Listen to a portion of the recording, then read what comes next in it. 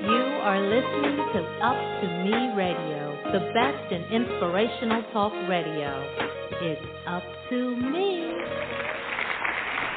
Hello, my friends, and welcome to Coffee with Kim. I invite you to journey with me to a new day. I believe God has led you to this moment and this place because He is about to bring purpose and potential to your story. So join thousands of women and men from around the globe who have discovered how powerful their stories become once Christ touches them with His purpose. Don't you long to make this same discovery? Then grab your coffee, scoot in, and join me as we let God's Word reveal how every part of your past has been preparing you for this very moment. Have you ever heard someone say they came out of the womb hardwired to drive like a homicidal maniac? Well, if you haven't before, you can say that you have now, because those are the words straight from the mouth of our speaker today, our guest today. Oh, boy, friends, hang on, because I have a feeling that for the next hour, we're all about to take an incredible ride filled with excitement and lots of inspiration. Hello, everyone, and welcome back to Coffee with Kim, conversations of friends of faith to encourage and equip. I'm Kim Crabill, delighted to have you joining us today. Well, today's guest, it appears, has done it all. A rocket scientist by education, he left the space program after 28 years to pursue God's calling. But who would have ever guessed that would be race car driving? Well, sort of. There's a lot more to that story. He has degrees in physics and theology. He's a 5-time champion race car driver and, oh, by the way, an ordained minister. He founded Motor Gospel Ministries in 2001, and I could really go on and on and on, but my goodness, let's just bring the man on and let him explain it to himself. Let's welcome to our show Aaron Schwartzbart. Mr. Aaron, thank you so much for joining us today. Thank you for having me. Wonderful to be here. Oh, my goodness. Okay, before we get into all that, let's talk about where are you right now? Because I'm right outside of Atlanta. A lot of people think that we're side by side. Where are you today? Where did you wake up this morning? Sylmar, California, in the northeast corner of the San Fernando Valley, suburb of Los Angeles, 20 minutes from Hollywood in downtown L.A. Oh, my gosh. That's one of my favorite areas in the whole world. Have you lived there long?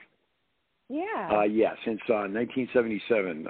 South side of Chicago was 0 to 6, and then Pittsburgh from 6 to 15, and been in Cali ever since 1977. Well, tell us, let's just go ahead. You know, there's so much to talk about. I know so many guests, so many of my friends are joining us today because you have had an incredible life, and you're a young man, so to have done all this is quite incredible. But let's just start about you coming out of the womb like that. Let's just tell us, where were you born? Let's start with your life as a little boy. Sure. So born in Evergreen Park, south side of Chicago. Very interestingly, I haven't contemplated that question before. I've been in lots of interviews, but nobody's ever quite asked, where were you born? There's a little bit of a story. I don't remember it very well because I was just born, but a story that we heard over the years from my late mom. Both my parents are gone now, where my brother and sister were born at I think it was a Catholic hospital. At that time, a lot of churches and religious orders and such did a lot of charitable work in the community, and a lot of hospitals have religious affiliations more than they do today. And I'm the baby. My big brother and sister were born, I think, at a Catholic hospital, but then they ultimately talked about a minor policy in the fine print about what would happen if they had to sacrifice either the baby or the mom, if they had to make a tough choice or something like that. And the Catholic policy was one way. So I didn't end up being born in that hospital after they heard about that policy, they went to another hospital, which was a Christian hospital, evangelical Christian hospital. I'm a Jew by blood. My parents were neither Catholic nor Christian. But and I can't even remember the details, like whether they would save the baby and let the mom die or save the mom and let the baby die. But for whatever reason, something in the fine print about the hospital with which they had previously been happy, where my brother and sister were born, caused them to move to this flagrantly Christian-backed hospital, even though they were Jews. And we've speculated. My wife and I have speculated for. We've been together going on 30 years. We've speculated that there were nurses as I lay there in the, having first been born, that I was prayed over at this Christian hospital, unbeknownst to any of us, and that it didn't take effect until I was 30. I got saved about 30. I just turned 60. So half of my life I was reckless for Satan, and I've been reckless for Jesus ever since. But it's funny you should ask, where was I born? I was born in a Christian hospital where we speculate nurses were praying over this little Jewish baby because my parents didn't like the policy of the Catholic hospital on what would happen if, God forbid, they had to choose between saving the mom or saving the baby. Aaron, and I've never contemplated that in an interview because nobody's ever asked me, where were you born? That's funny. Wow. One of the things I always ask is, God, give me questions, take me into somewhere where it is new. And so thank you for saying that, because that's one of the things that I want to do. I want to, before someone can truly, or I feel like before someone can truly appreciate what you do and what you've written, what you're preaching, I feel like they need to know the person. What are you about? I mean, that's the way I am. And so that's my style. I love to be able to share with my listeners who the person is, not just what they do. And wow, what a story that is. What a testimony to, and I think about the nurses and the doctors who are listening. My son actually is a physician. I think about all these people, and I think about how important what you've just spoken into them, because as they are praying, that what you just, the hope and the ministry that you've spoken into their lives already, Aaron, is just incredible. So we prayed that this interview would change lives. Well, you really spoke hope into a lot of people. So I just want to thank you right there from the beginning. That was really powerful. So, yeah. Okay. So here you are. You were born. Now, how did you come up with the saying that? And I want to talk about those first 30 years. I want to, the first half of this interview, let's talk about those 30 years that you said you were just reckless for Satan. How did that begin? Talk about how that began to manifest itself as a little boy, or when you saw that happening. Take us back to the beginning. Sure. I was not abused. A lot of people have a story with all due respect to Jim Dobson. I love the Dobsons to bits. I don't know them personally, but obviously I've listened to them like most of us have on the radio for, many years. Sure. And with all due respect to Jim Dobson, where he always seems to be unpacking a story of abuse, Ted Bundy was this way because of something that he experienced as a kid. He was exposed to pornography, or he was sexually abused or something. Mine is none of that. I came from a nice upper middle class family with emphasis on music and literature and education and stuff like that. Nobody taught me to be wild. And I think from as far back as I can remember, maybe 3, 4, 5 years old, I had a little beast in a cage that occasionally in my heart they would forget to lock the cage or something, and the beast would get out. And it was sort of like the same wonderful golden retriever that licks your face could bite the head off of a small animal or something like that. It's the same dog, but it's in a way it's two different dogs depending on the situation that it's in. And I had a very violent streak. I didn't know the facts of life until I was, I guess maybe 8 or 9 years old. I don't remember. But by 4 or 5 years old, sex and violence were in the same place in my heart and in my head and in my loins. Those kinds of feelings. And nobody taught me to be that way. And I wasn't exposed to pornography. There isn't any any neat, convenient psychological explanation for the kind of madness that was in my head at least part of the time. And I'm convinced I came out of the womb that way, although I don't remember further back than maybe 3 or 4 years old. But I do remember as far back as 3 or 4 years old being that way. And there was no... You take 10 babies, it's consistent with the Bible, it's consistent with my experience, it's consistent with the experience of anybody who's dealt honestly with our fallen nature.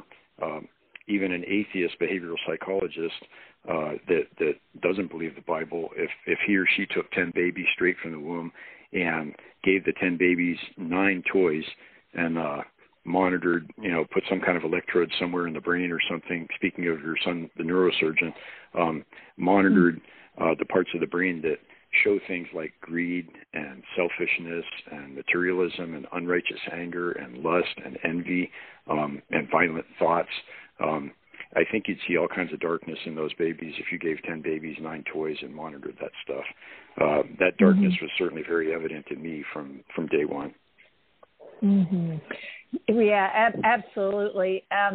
Absolutely. Let me ask you this. In the process of you realizing these thoughts, and you were having these thoughts, obviously you couldn't understand what was going on. Did anyone else know that you were having these tendencies, the struggle within Sort of. I think when I was 5 years old, I tied the little girl from a couple doors away. She was 3, I think, and I was 5. I tied her to a tree, and I whipped her with a cowboy hat or something like that. And she after I let her go, she and I saw her mom and my mom, and she was all smiles. She was like glowing and stuff. And she said, we had the best time. We had so much fun, and we were, in a way, totally innocent at the time. We didn't know enough to hide anything or whatever. And the mom said, oh, what did you do, honey, or whatever? And she said, Aaron was whipping me with a cowboy hat. And she was smiling, kind of shy, giggling. We were giddy over it. And the moms sort of looked at each other and went, oh, for goodness sake. And they sort of laughed it off and weren't sure what to make of it. But yes, we did. We talked about it when we didn't even know enough to really try and hide it, I don't think. Mm-hmm. And nobody taught me to do that. And nobody taught her to enjoy it. We were both giddy. Yeah. Right. Was that demonic? Was that flesh? I don't know. Was it some of all of the above? I don't know. Yeah, absolutely. My background is in Christian counseling, so, studying some of those behaviors and things. And we do know that we are born with this evil tendency, carnal nature, fleshly. And so it's interesting to me to hear that. So you're 5 years old at that point. So I can't even imagine how that must have made you feel, of like the confusion of, did you feel in your heart that was wrong, or how did you feel? Oh, absolutely giddy. No, I was absolutely elated. It was cooler than any toy that I had ever played with. It was cooler than any song that I had ever heard. It was cooler than any movie that I had ever seen. I felt a level of joy that was beyond anything that I had ever experienced. Well, then how did that manifest itself in future? When I say reckless sorry, go ahead, ma'am. Yeah. No, go ahead. I'm sorry.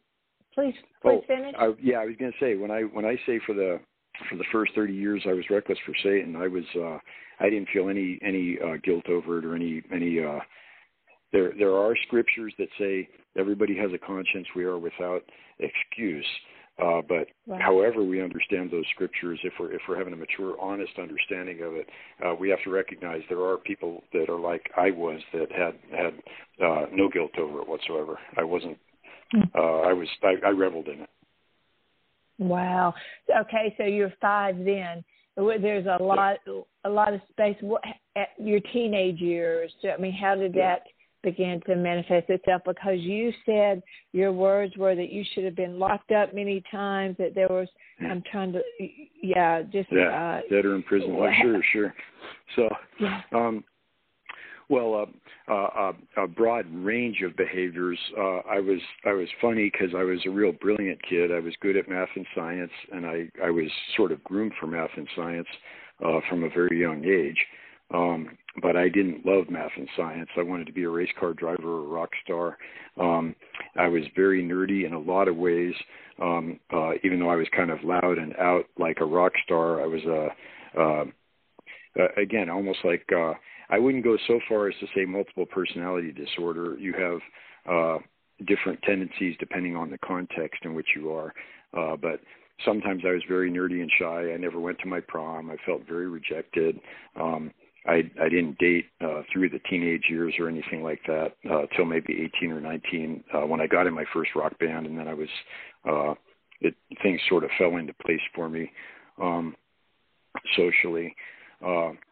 So a lot of years of wanting to be accepted and wanting to date and wanting to have a girlfriend and all that stuff, but being more rejected and not thought to be cool, being the nerd with the slide rule and stuff like that.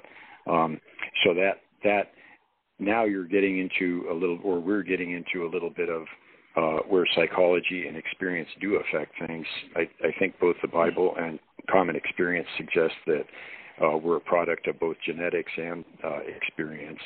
And yes. So those years of wanting to be one of the cool kids and have a girlfriend and go to the prom and all this stuff, but instead being more like a nerd that was bullied by the jocks and the popular kids and stuff like that. That experience certainly turned up the heat with regard to my relative derangement. And how did that culminating in my daily commute. Culminating in my daily commute as a gainfully employed, tax-paying rocket scientist, meaningful contributor to society, being 90 miles an hour on surface streets in rush hour traffic, 90 miles an hour in 35 mile an hour rush hour traffic, 5 days a week, every morning, every night. That wasn't street racing. That was just commuting. And weaving in and out of the 35 mile an hour surface street rush hour, turning left at intersections at 60 miles an hour and being right back up to 90 within 3 seconds or something like that. Was that anger? Yes and no. It's very interesting because there were like two modes in my head and in my hands and my feet when that kind of thing was going on. And for one of them, the theme song was The Bash by the Dixie Dregs. I don't know if you know the Dregs or not, but Dregs did this amazing creative thing in music, pretty unprecedented, sort of combining hillbilly music and jazz fusion and acid rock all at the same time in a time period when the world was kind of ready, or at least a certain obscure segment of the population were kind of ready for such an unusual mixture. And they had a song called the Bash, which was kind of their interpretation of an older bluegrass song, something like the Wabash Express or something. I can't remember. But the Bash was an incredibly joyous, uplifting, cheerful. It sounded like Flat and Scruggs. It sounded like real cheerful hillbilly music, like you would expect from bluegrass and banjos and such. But they were doing it with electric guitar and with more of a rock and roll instrumentation, and sped up faster than the original bluegrass song would have been that they were paying homage to. Incredibly joyous, happy song, not angry sounding, very happy. And that was the theme for a whole bunch of my madness. I felt incredible joy doing 90 miles an hour in and out of 35 mile an hour rush hour traffic, endangering people, and not anger, joy. But wow. Very easily that could turn into road rage depending on who I was interacting with and whether they were flipping me off or, the countless incidents of road rage in both directions, with me being predator and me being prey, were many too many to count. And there would, instantly that would turn to rage, and there was a whole bunch of anger there. And maybe even in the joy, there was the joy was motivated by an anger or something, but I don't know that. All I can tell you is, to the extent that I knew myself, a whole bunch of that 90 mile an hour madness was a very joyous thing for me with the Dixie Dregs as the cheerful background music, not with hard rock, heavy metal, some loud, angry sounding metal music or something. And that's not figurative. I mean that literally. I would have the music, blaring out of the car as I was doing that. Yeah, that within itself, too, is just so opposite of what you would think. Well, obviously, you survived it. Obviously, you weren't put in prison, and somehow you were able to settle down enough, or maybe it was just your brilliance, but you did go on into college, and you built yourself quite a career. Let's talk about that. How were you able to mainstay what was going on the inside of you to be able to funnel your mind into education? Because what you became, your degrees, I mean, those are not easy degrees to have. Become a rocket scientist that's powerful stuff. Was that easy for you? Was that another way to as another outlet to everything that was going on inside you? No. To any parents that are listening and trying to decide where the balance is with your kids in terms of being a parent versus being a friend. I hated college. I didn't want to be in college. I didn't love physics. Physics is the hardest curriculum there is on any campus, pretty much. It's the most. It requires the most obscure thought about the most abstract concepts and stuff like that. It's just you couldn't pick a harder major to be in for somebody that didn't want to be in college in the first place. And my parents and I went through 3 or 4 years of really, really rough times, and I was living at home at the time. I went to UCLA and commuted from Chatsworth, from the San Fernando Valley to UCLA. So I, unlike a lot of kids that at that age then became socialized because they moved to a dorm somewhere, I was still living at home with my folks, and we very much butted heads. I wanted to drop out of school and go on the road with a rock band, and they obviously felt like that was not a good idea, that I should get a degree that would lead to gainful employment one day. And I went and hated school, and they did everything they could, imperfectly, to try and guide the puck toward the goal, even though the puck was trying to bounce everywhere except the goal. And they tolerated, just utter mockery as they invested everything in me. And I made a joke of it all, being out in sex and drugs and rock and roll and road rage and drunk driving and all kinds of stuff, doing everything except actually applying myself to my studies. And then two things happened, neither of which I would call a miracle, but they were turning points. One, I saw the right stuff. I don't know if you're familiar. Are you familiar with the right stuff? No. Okay, so why am I not? The Right Stuff was a Sam Shepard movie, circa approximately 1983. Sam Shepard, Scott Glenn, Dennis Quaid, kind of an all-star cast about the space program, and I thought it was going to be like a boring documentary. Somebody had 2 free tickets to it, and we went, and it was absolutely this breathtaking. It impacted my life toward the space program probably as much as American Graffiti had impacted my life when I was an 11-year-old boy toward being an outlaw with the steering wheel and running from the cops and stuff. So I saw the right stuff, and all of a sudden I was enamored with the space program and with the Air Force and with fighter jets and stuff like that. 3 years into my making a mockery of the education, and this movie made me really excited about potentially doing something in the space program, possibly interested in being a physicist after all, even though for the first 3 years I wanted to be out of there in the worst way. I had no interest in a career in physics, and I had no interest in my studies. And then the other kind of turning point not long thereafter was I got a summer job as a junior engineer in aerospace, and found that the real world was nothing like the classroom, and found that I excelled in the real world. All the things that made me a terrible student, board student, didn't want to have my nose in the books. I wanted to party and be sociable and all that stuff. I found that in the work world, those kinds of tendencies were very valuable. My communication skills, my chattiness, my personality, my exuberance, all this stuff that had made me a terrible student were they loved me to bits in the workplace, and rewarded my writing ability and my speaking ability and all that stuff. And I found that whereas in getting an education, an undergraduate education in physics, you're getting a new topic introduced, every 3 to 6 weeks or something like that, and never quite grasping anything unless you're an Einstein. I'm among the smartest, probably 1/10% of the population, but I'm not an Einstein or a Stephen Hawking, who would be among the smartest, 1/1000% of the population or something.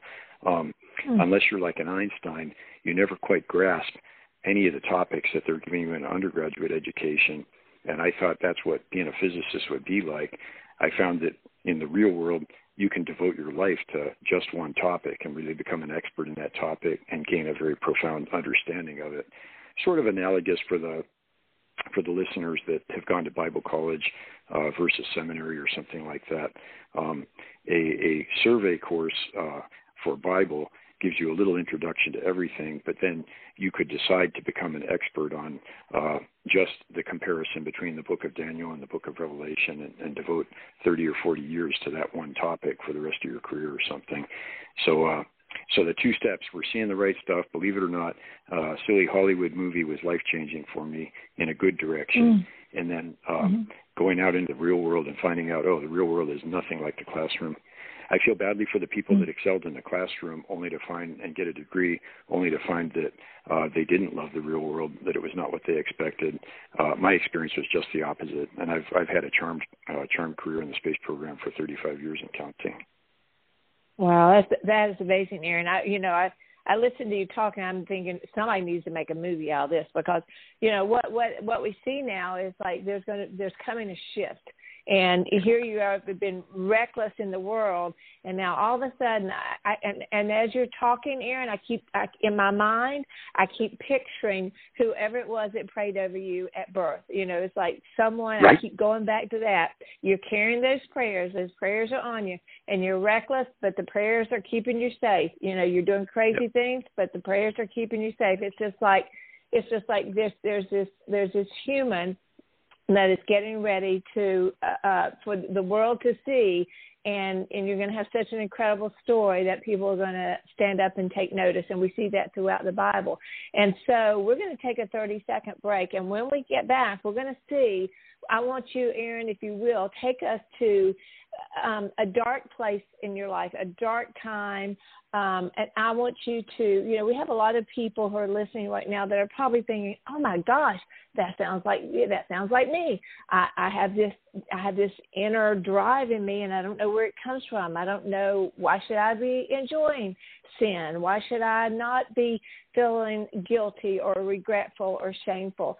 Which seems like, from what you're saying, you were not attached to any of those emotions or feelings. But something happened, and that's what I want to talk about. And listeners, this is where I want you to lean in, because you're getting ready to see a shift in a man's life like none other. So, Aaron, hang on, put on your seatbelt, and we'll be right back, okay? We'll be right back in 30 seconds. Okay. Thank you. Hey, everyone, let's all stop what we're doing and take a moment. You see, every moment can be kind of special. But they can be loud moments, goofy moments, dorky moments. It doesn't matter. Because every time dads like us take a moment like that to spend with our kids, well, it's pretty momentous. So let's take a moment to make a moment. Call 877-4DAD-411 or visit fatherhood.gov. Brought to you by the U.S. Department of Health and Human Services and the Ad Council. Well, hello, everyone, and welcome back to Coffee. It is so wonderful to have you with us today. We have been busy talking with the incredible Aaron Schwartzbart, and I know that you're truly enjoying this, and I know you're leaning in, waiting for more. Before we get back to him, I'd like to just remind you that this is a ministry. My ministry is a ministry of KimCrabill.org, and the nonprofit is Roses and Rainbows, which is a beautiful story of my mom and our life together, and really just how God brought a lot of hurt and pain into a way of of sharing his hope with the world. So if you'd like to know more about what we do, we're finishing up our tour across America on the gift of friendship, God's friendship. So if you'd like to know more about what we're doing, I have 3 books that are soon to be released. So that'll take us up to about 12 books. So it's amazing what God is doing. So please stay tuned and join us. Join us. We are stronger together. So check it out, kimcrabill.org. All right, now let's get back to what's most important, and that is speaking with Aaron and his life. And we've heard about the first 30 years, Aaron, of your life, which, oh, by the way, thank you so much for giving us an hour of your time. No problem. Glad to be here. Absolutely. Thank you for the lives you may help us to save with the exposure you're giving to our ministry with your show. And that's what we're praying. You know, that's why we do what we do, right, is to really help others to understand that no matter where you are in life, what you've been through, what you've chosen or you haven't chosen, maybe what was just put upon you, wherever you are, there's a shift that can happen. And that's what I want to talk about, Aaron, with you. It's like, okay, so here you were in your career, all these things were going on. You had these different things in your mind that were probably battling each other, but yet you were finding joy from unusual events, that the reckless driving, all the different things that we just talked about. When did the shift start coming? I was dating a girl, and she was she claimed to be a Catholic. I didn't know what Catholicism was or Christianity was. I barely knew what Judaism was. Like a lot of American Jews, we cling to a couple of traditions, but we're more atheist than Jewish by faith. A lot of American Jews, like I was, the way I was raised, are more, we kind of believe we're educated and civilized beyond believing ancient myths like the Tanakh or the Torah. So, I was in this chapter that we're discussing, and no, there was already part of a change. I forgot. It's interesting, and I'll try not to make it too complicated, but sometimes life is not simple, because there are aspects that look pretty strongly like the work of God. There are aspects that look pretty strongly like the work of man, and then there are aspects that are a little bit in between the two and are a little bit murky and have interaction between man and God, and you're not quite sure which is which. I had already by this point gotten a real race car after 10 or 12 years of seriously acting out with street racing and being a danger and stuff. I went to NASCAR. I got my NASCAR license. I went through a big change in my sort of my attitude about driving fast in the street now that I was doing it legitimately at the track. But I wouldn't call that a miracle, although it also seems like it's it was cooperative. I think it was cooperative with the work of the Holy Spirit that I ended up going to NASCAR, getting a real race car, a real race license, and starting to change my attitude about driving fast in the street, even though I wouldn't call it like a flagrant miracle like the Red Sea parting or something like that. And I was not a Christian yet. That was a bit of a turning point. But I was still a producer and a consumer of sordid pornography, and I was still driving fast and all that stuff to some extent. I certainly wasn't a Christian at that point. And I started dating this girl who said she was a Catholic. She was out sleeping with all kinds of different guys, including me, and getting drunk and stuff like that. But to my knowledge, I guess that's what a Catholic was, as far as I knew, because she said she was. But she said that at some point she said she felt like Satan had sent me to distract her because she wasn't waking up for church on Sunday mornings since she was out with me on Saturday nights, even though she was out with other guys other nights of the week and stuff. I don't know that she was really a faithful Catholic by any stretch. Yeah. But what did I know at the time? So she had said that she thought Satan sent me to distract her from church, from being a good Catholic girl or whatever. And at some point in the midst of my legitimate racing career, while I was dating her, all of a sudden everything started turning to dust. Things that shouldn't have broken, broke. Things that shouldn't have caught fire, caught fire. It was like lightning. If lightning strikes you once, you go, ow. If lightning strikes you twice in 2 days, you go, wow. And if lightning strikes you 3 times in 3 days, something's got to be up. That's just too statistically improbable, right, for it not to be some kind of sign. So I started taking, right or wrong, as a relatively atheistic rocket scientist, I started taking the incredibly improbable nature of everything going wrong as some kind of sign that something was happening. It seemed to violate anything that was reasonable in terms of probabilities. You roll the dice 7 times and it comes up with the same number every time for 7 times. That defies the odds, right? So I had friends who were Christians. I had nothing against Christians at the time. I was, to the extent that I was an atheist, I was a real atheist. The people who claim to be atheists and are angry with a God that they claim to not believe in, to my mind, they desperately want to be atheists, but they're not real atheists. They're not angry at Santa Claus or the Easter Bunny or whatever. The real atheists are dispassionate about Santa Claus, they're dispassionate about the Easter Bunny, and they're dispassionate about God because they're real atheists. That's sort of the way I was. I had nothing against people of any faith. I believed they were all fairy tales.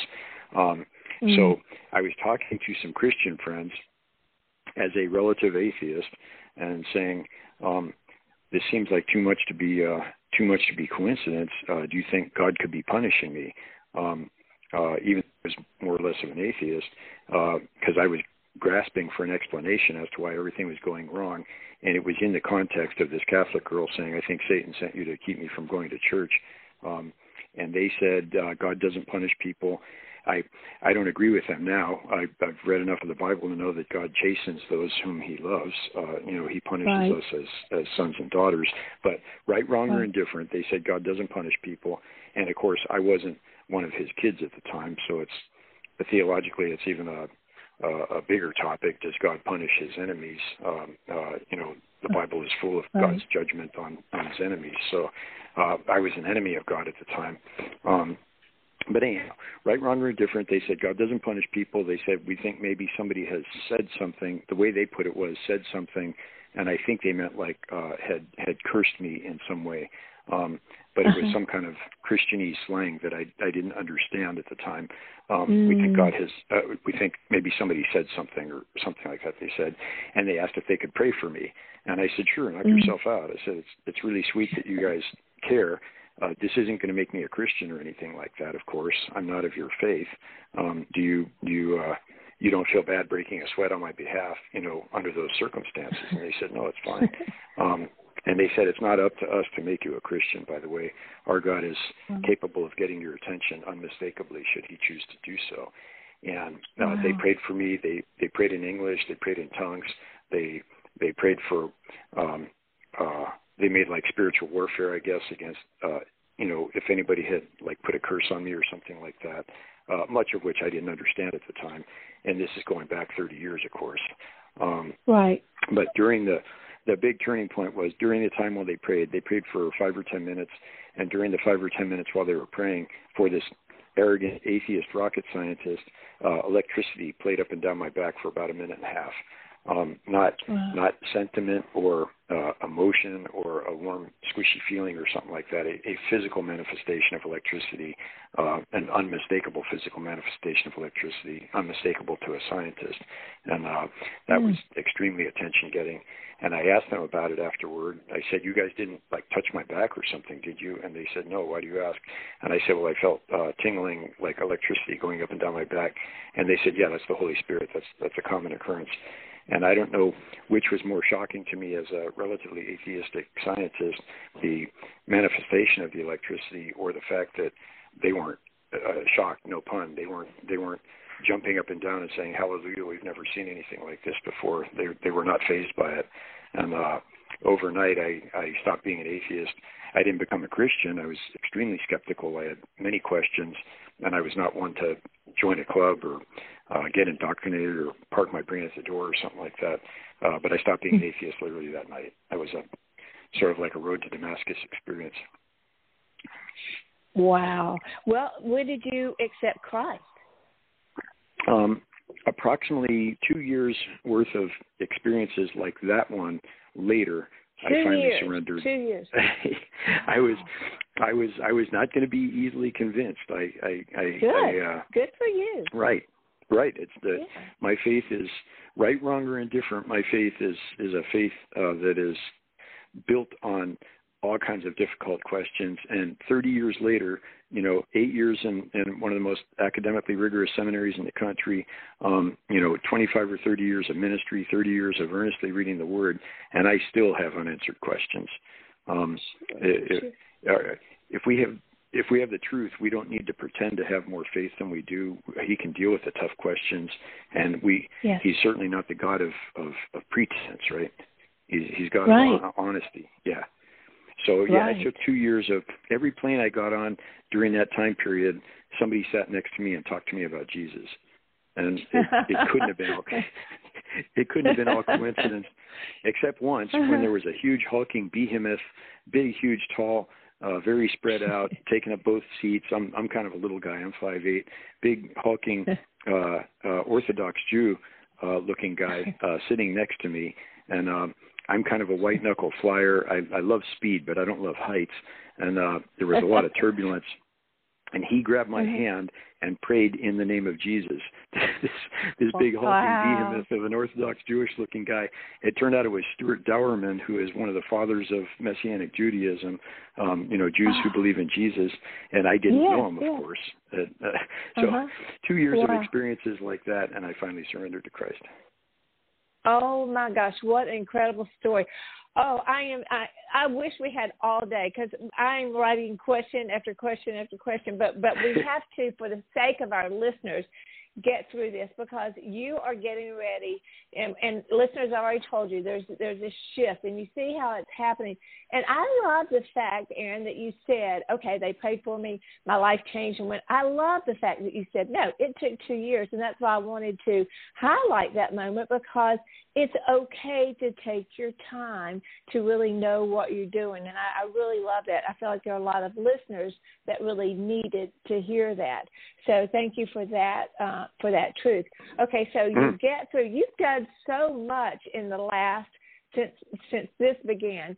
So tell me now, you've come to the realization of Christ in your life.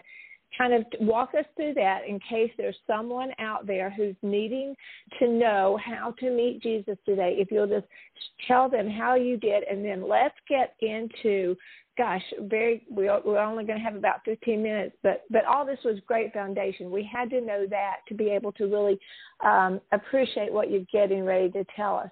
So there's this shift. So talk to us about the shift when you accepted Christ, how that happened, and then let's talk about leaving your occupation and doing what you're doing now. So let's go back to the story where you're about to accept Christ. How did that actually happen? I think, and this is there are murky memories over the course of that couple years of having stopped being an atheist at the hands of Christians, but also being skeptical and questioning and taking my time. Some of the highlights were my appetite for pornography disappeared virtually overnight, not literally overnight, but virtually overnight. With all due respect to all kinds of people that are doing good in the church in terms of accountability groups and self-help books and Every Man's Battle and this, that, and the other, it doesn't necessarily happen that way. The God that delivered the demoniac in the graveyard, the God that parted the Red Sea, the God that knocked Saul on his butt off his horse, he still works miraculously today. I was very passionate, unrepentant, proud porn producer and consumer for many, many years, and he took that away virtually overnight 30 years ago. I have no accountability partner. I haven't stumbled not once in 30 years. I'm not bragging about that. I'm just saying God does miracles today. So that's not critical to this story. But when you talk about that shift, that was a big part of it. That was attention getting for me. And I recognize and respect that there are people for whom it doesn't work that way, and they need something more like a 12-step program or something like that. Although I would also say that sometimes 12-step programs and accountability partners and all that stuff are used to get people to act like Christians even though they aren't born again. An argument could be made for if your idea of discipleship is trying to make people who aren't born again act more like Christians, that's probably not true discipleship. If they're not born again, they probably need to get saved, not just be assimilated into a Christian culture where you get them to act like they're Christians even though they were never born again in the first place.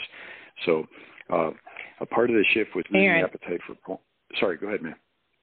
I know. I was just going to say amen to that. I think that you have to get the Bible says you have to go to the innermost part of truth. You've got to turn yourself inside out. You can't just put Band-Aids on and put right Christian across someone's head and expect the difference. You have to have that life-changing, heart-changing relationship with Jesus Christ. So for anyone who's out there who feels like that they haven't had that relationship change, if you haven't met Jesus, please contact us afterwards. We want to help you do that, because all the Band-Aids and all the things that you can put on all these different hurts and addictions and abuses, it's not going to be what you want it to be. And I can just tell you from, I suffered with life-debilitating eating disorders for years.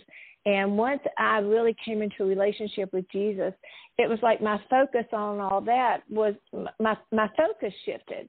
I didn't have to focus on that. I focused on Jesus and what he was doing. So, big amen to that. And I felt like I just wanted to highlight that for our listeners.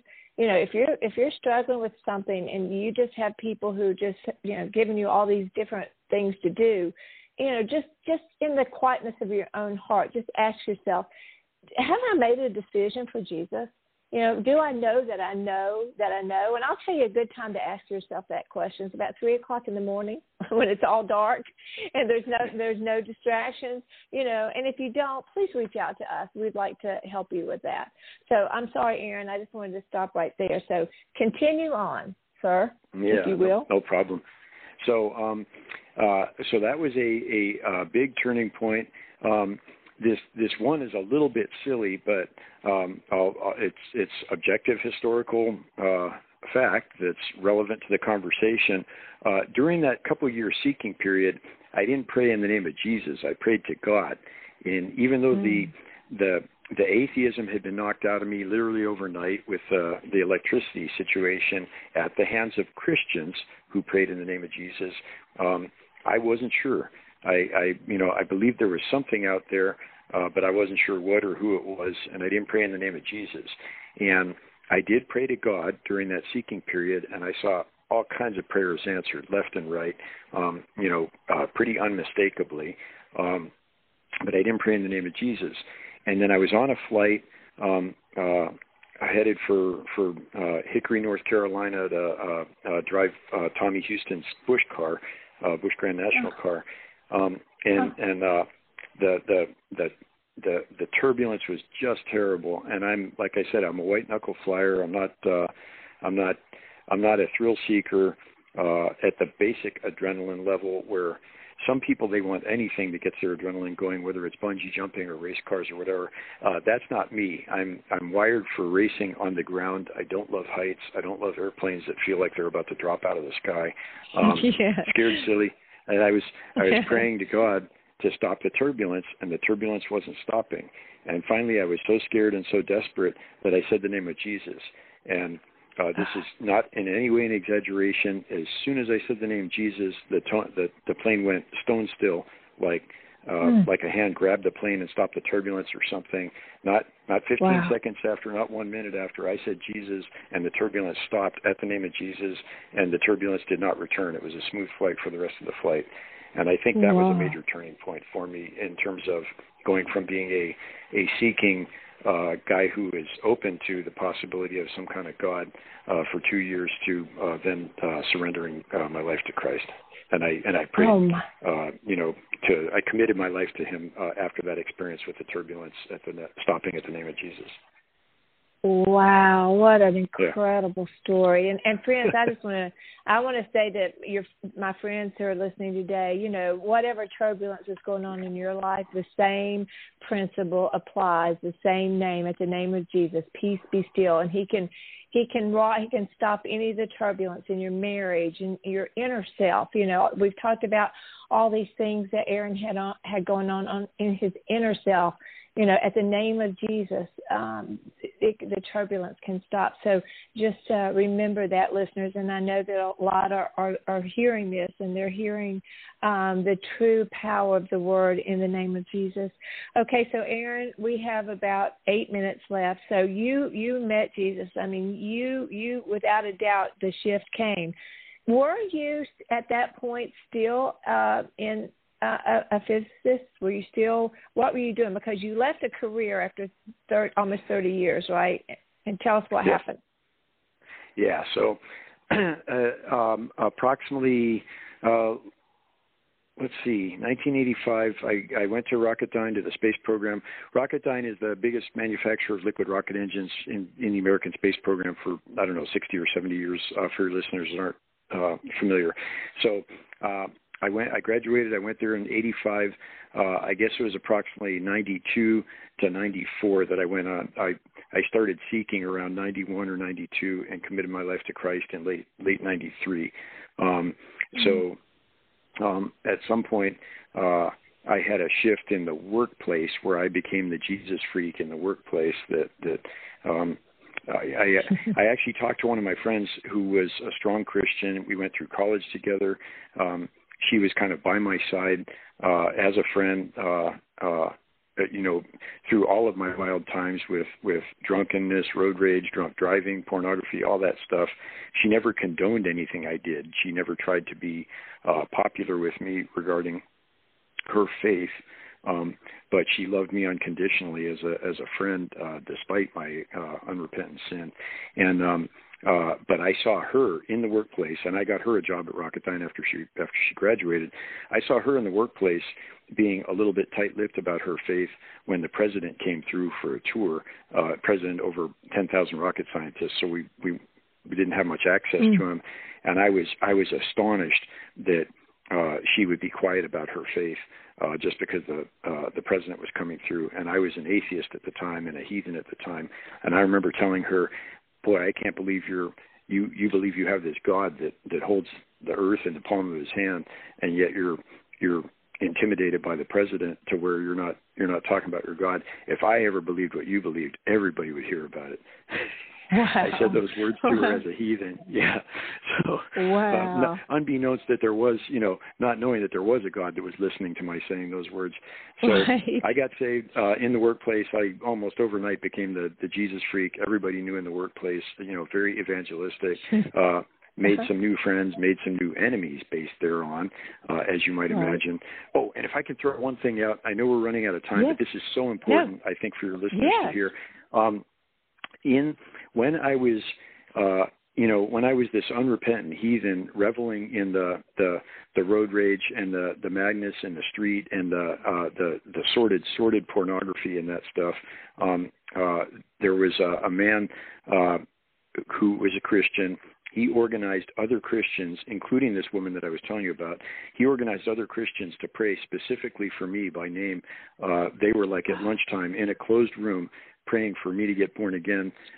He specifically picked like the most vile person that he could think of. He didn't want to see a small conversion. He wanted to see a miracle. And and he wasn't witnessing to me. There was no psychological or sociological element to it or anything. They were praying for me behind closed doors, trusting the God that parted the Red Seas to do something. And that man left Rocketdyne without ever knowing that I got saved or became an evangelist or went to seminary or any of that. No, without knowing that his prayers were answered. And we found each other years later on Facebook or somewhere, and it was a glorious reunion, as you might imagine. But for your listeners, don't think that because you're praying behind closed doors and not doing some kind of psychological assimilation that nothing is happening in the heavenlies, and don't think that because you don't see it today that it wasn't answered. Never but give I digress. up. Never ever. So, give up. Right. Yeah. So at some point, it got more and more uncomfortable in the workplace with my faith. For quite some time, I was making no kinds of compromises to be in the workplace. I was an out Jesus freak in the space program, and at some point, it got sort of more uncomfortable for me, but I was still there. And then my parents passed, and all of 3 weeks apart, and all of a sudden I didn't really have to work anymore. We don't know how much of this is coincidence or how much is not coincidence, but either way, I was in a position where I didn't have to work anymore. 28 years of having a paycheck and a secretary and all this stuff, I had no idea what I was getting into, but I believed it was of God, and He has confirmed it abundantly. We just celebrated 20 years of driving fast and saving lives with Motor Gospel Ministries. We're like the darlings of the government, the cops, Hollywood, the media, all this stuff, without any compromise, without any unrighteous compromise whatsoever, and we're saving lives and we're saving souls. Yeah, absolutely. I mean, the Motor Gospel Ministries non-religious benevolence's anti-street racing campaign. I mean, it is amazing what you're doing in your area, how you're bringing people to the Lord. You're infectious in your love for the Lord. I want you to please come back so we can dive into everything that you're doing, Aaron. It is, we have 3 minutes. I want you to take 2 minutes of them, and I want you to tell them about how to reach the ministries that you're doing and what they are. People now know who you are. They know you're the real deal. And now they're going to want to go in. And so tell us in a minute or two about what you're doing and how people can reach you. Great. So the literal answer to how you can reach us is motorgospel.org, M like Mary, O-T like Tom, O-R-G-O-S like Sam, P like Paul, E-L. That's motorgospel.org. That's our website. I'm not on the website very much. It's sort of a placeholder. I'm much more active on Facebook and Instagram and LinkedIn. Aaron Schwartzbart, the spelling is there on, you're on radio. A-A-R-O-N, last name Schwartzbart, S-C-H-W-A-R, T like Tom, Z like Zebra, B like Bob, A-R, T like Tom. Aaron Schwartzbart. I'm on Facebook at Aaron Schwartzbart. I'm on Facebook at Motor Gospel Ministries. I'm on Facebook at Motor Gospel Youth Center. I have Twitter, LinkedIn, all that good stuff. If you Google Aaron Schwartzbart or Google Motor Gospel Ministries, thousands of things will come up. You'll find me. Call me or text me at my phone number, 818-620-7132. That's 818-620-7132. Or email me at motorgospel@gmail.com. Oh, Aaron, I will tell you what. Yeah. Go ahead, yeah. Well, unfortunately, we're about to be cut off here. People know how to reach you.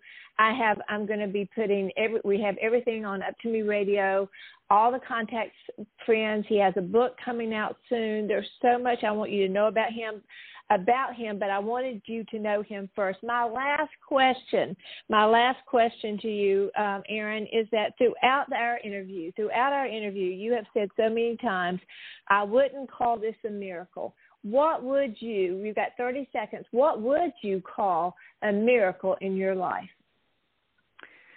Probably being delivered from porn 30 years ago without even working on it, without even trying. Yeah, true miracles. God can free us, release us, but once we get to know Him, right? Oh, Aaron, thank you. Promise me you'll come back so we can talk about all that you're doing now. Will you do that? Yes, ma'am. I look forward to it. Thank you so much. Keep up the great work, sister. Well, thank you so much. And I'll be out in your area soon. We're going to talk. I want to come find out more. So thank you again. And listeners, thank you so much for joining us right here. Thanks for stopping by for coffee. And, hey, there's more to come. We'll see you next time. Bye, everybody. Bye-bye. To learn more about Kim's books, teaching materials, or to invite Kim to speak at your event, please visit kimcrabill.org. Thank you for joining us today. And remember, to learn more, please visit kimcrabill.org.